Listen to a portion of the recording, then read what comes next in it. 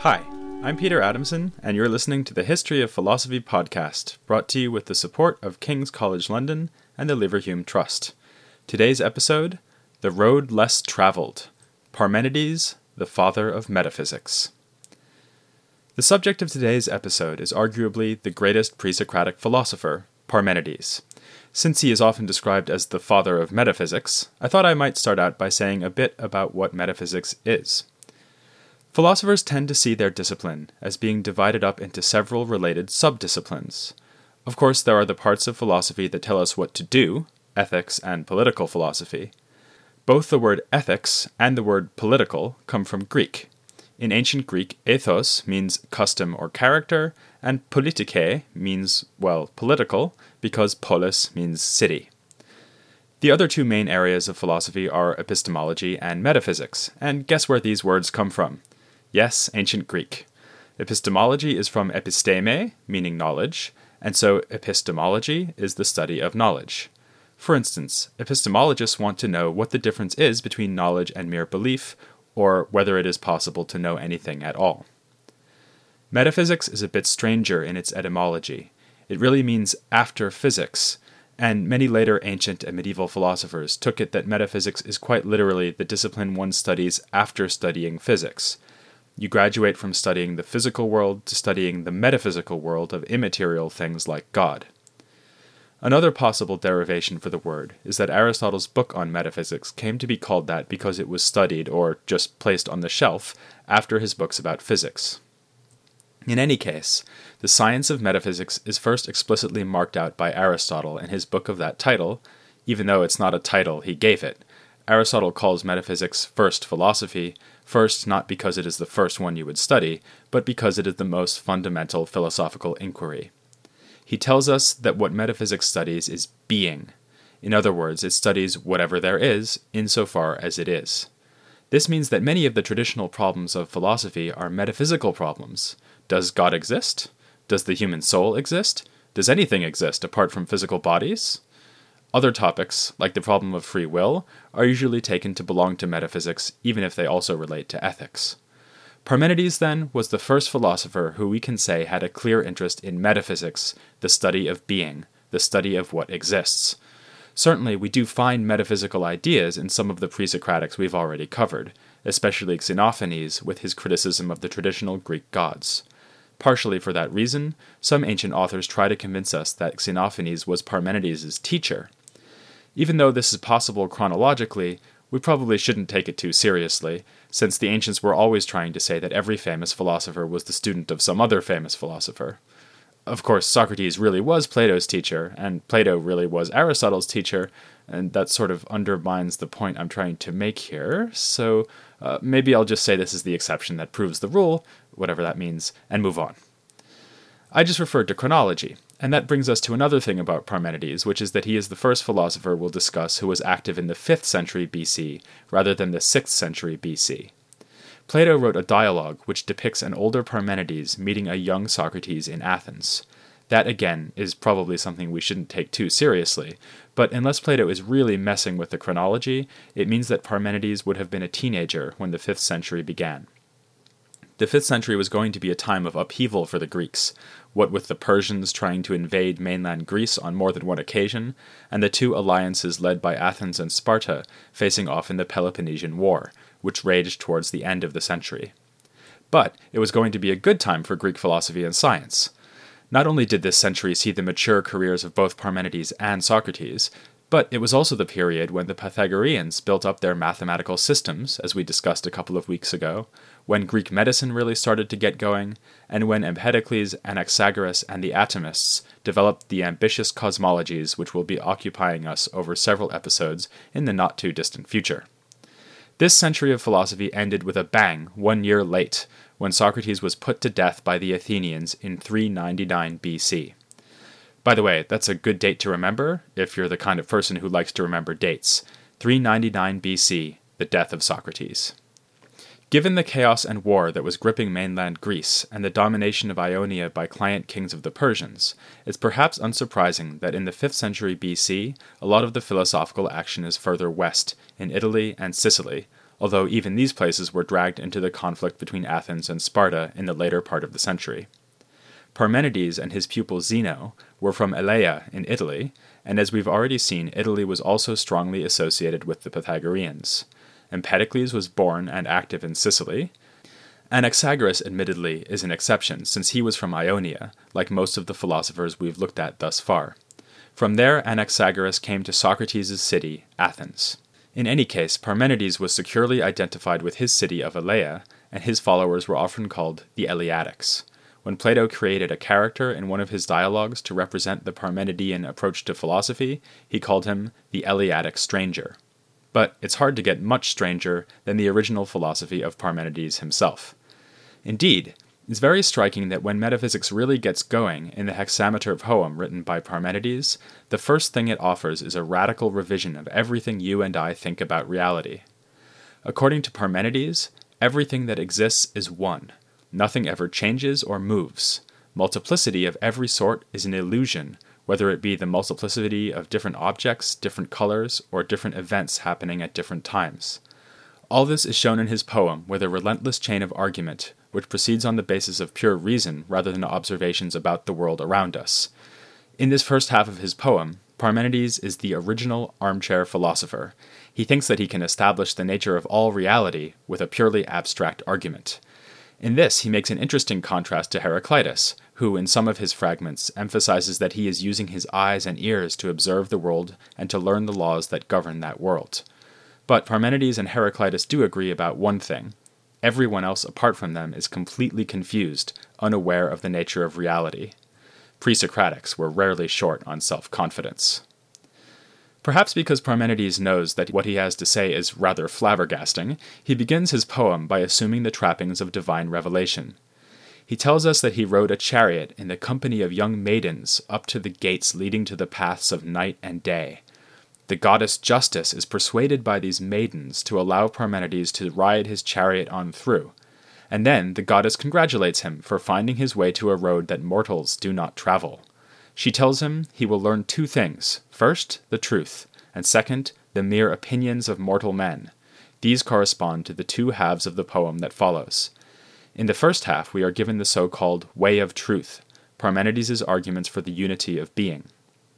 In the second part, the so-called way of opinion, we get a cosmology very similar to what we find in the earlier pre-Socratics from Ionia. I'm going to concentrate on the way of truth, since that's the famous and more exciting bit, but first let me say something about this division of the poem into two halves. I've been talking about Parmenides as the father of metaphysics, but with this division, we can also see him making a major contribution to epistemology. You might remember that Xenophanes already distinguished between mere belief and genuine knowledge. But Parmenides goes much further here by devoting half his poem to knowledge and half to belief. What's interesting is that he spends so much time on the mere beliefs. The second part of the poem, which dealt with cosmology and other issues in natural science, is not preserved as completely as the first part, but it was clearly quite extensive and, as far as we can tell, was offered with serious intent. Parmenides seems to be setting out the beliefs that one should adopt if one isn't capable of grasping the more fundamental underlying truth of the unity of being. We have a fragment which apparently formed a transition from the way of truth to the way of opinion, and in that fragment, he warns us that the way of opinion is not to be trusted. It is not as firmly grounded as the way of truth. It is still, though, the second best way, because, according to Parmenides, it is the most plausible explanation of things like the heavenly bodies, the human body, these being the sort of topics he tackled in the way of opinion.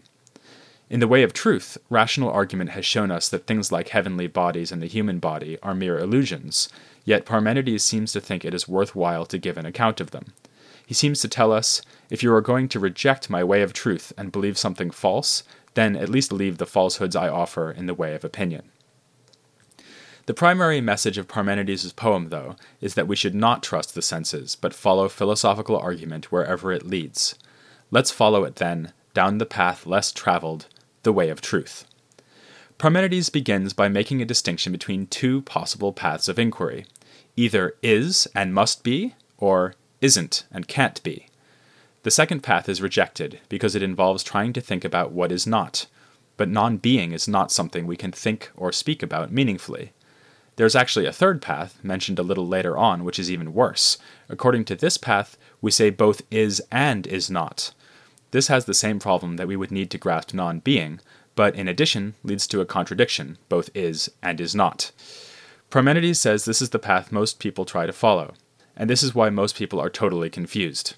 Actually, they're worse than confused. They are unwittingly engaged in self-contradiction. It's at about this point that most readers begin to suspect that they haven't the foggiest notion what Parmenides is talking about. Is and must be?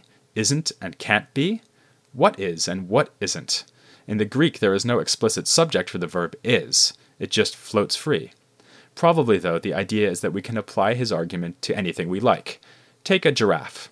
Either the giraffe is, in which case we can think and speak about it, or there is no giraffe, in which case Parmenides is right that it's at least difficult to understand how we could think or speak about it.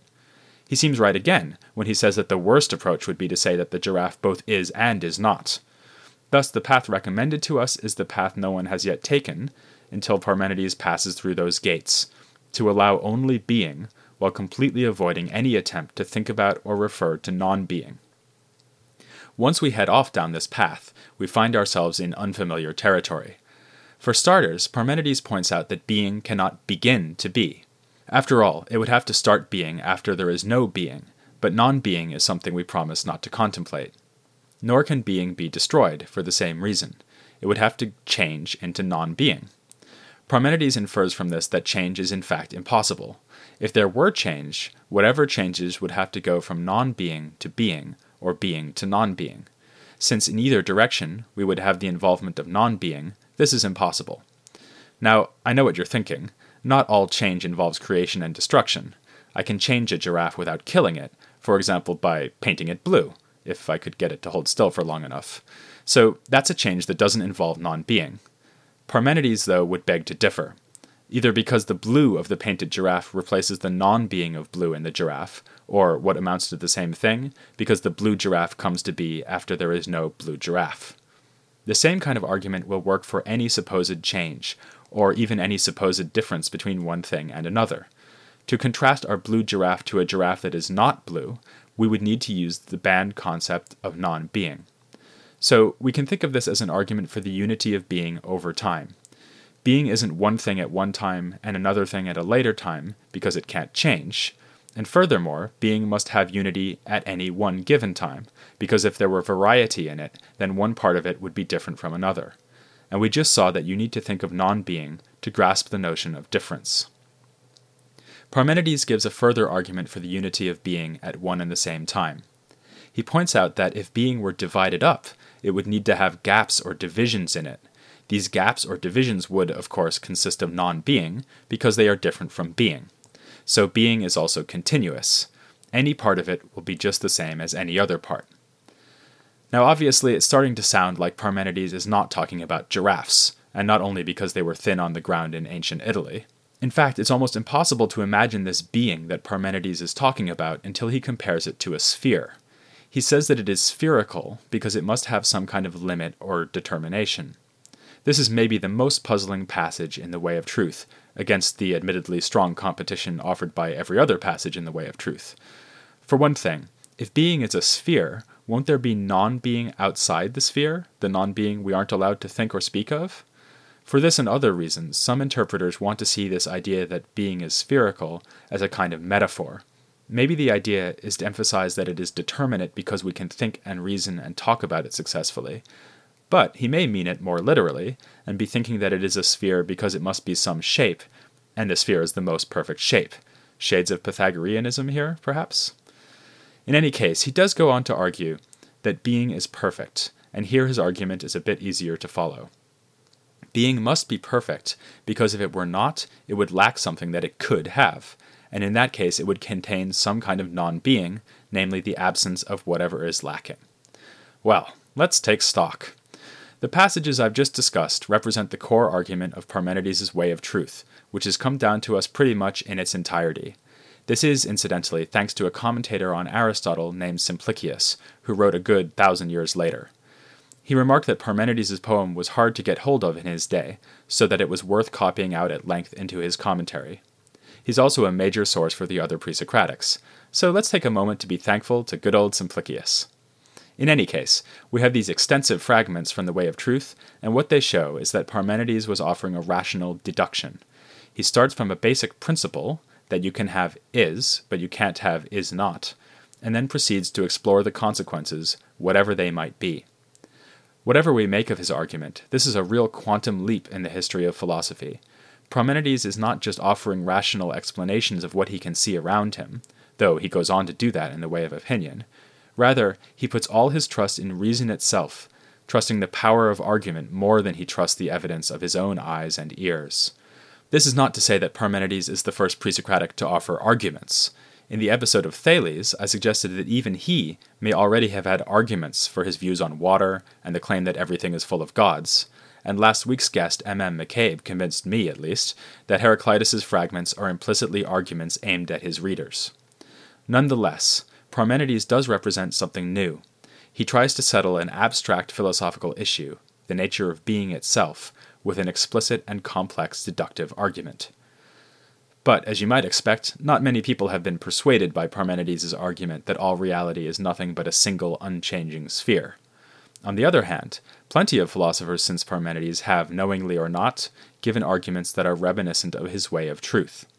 For instance, the argument for the perfection of being reappears in the medieval period as a way of trying to understand the perfection of God. And certainly Plato and Aristotle take Parmenides very seriously.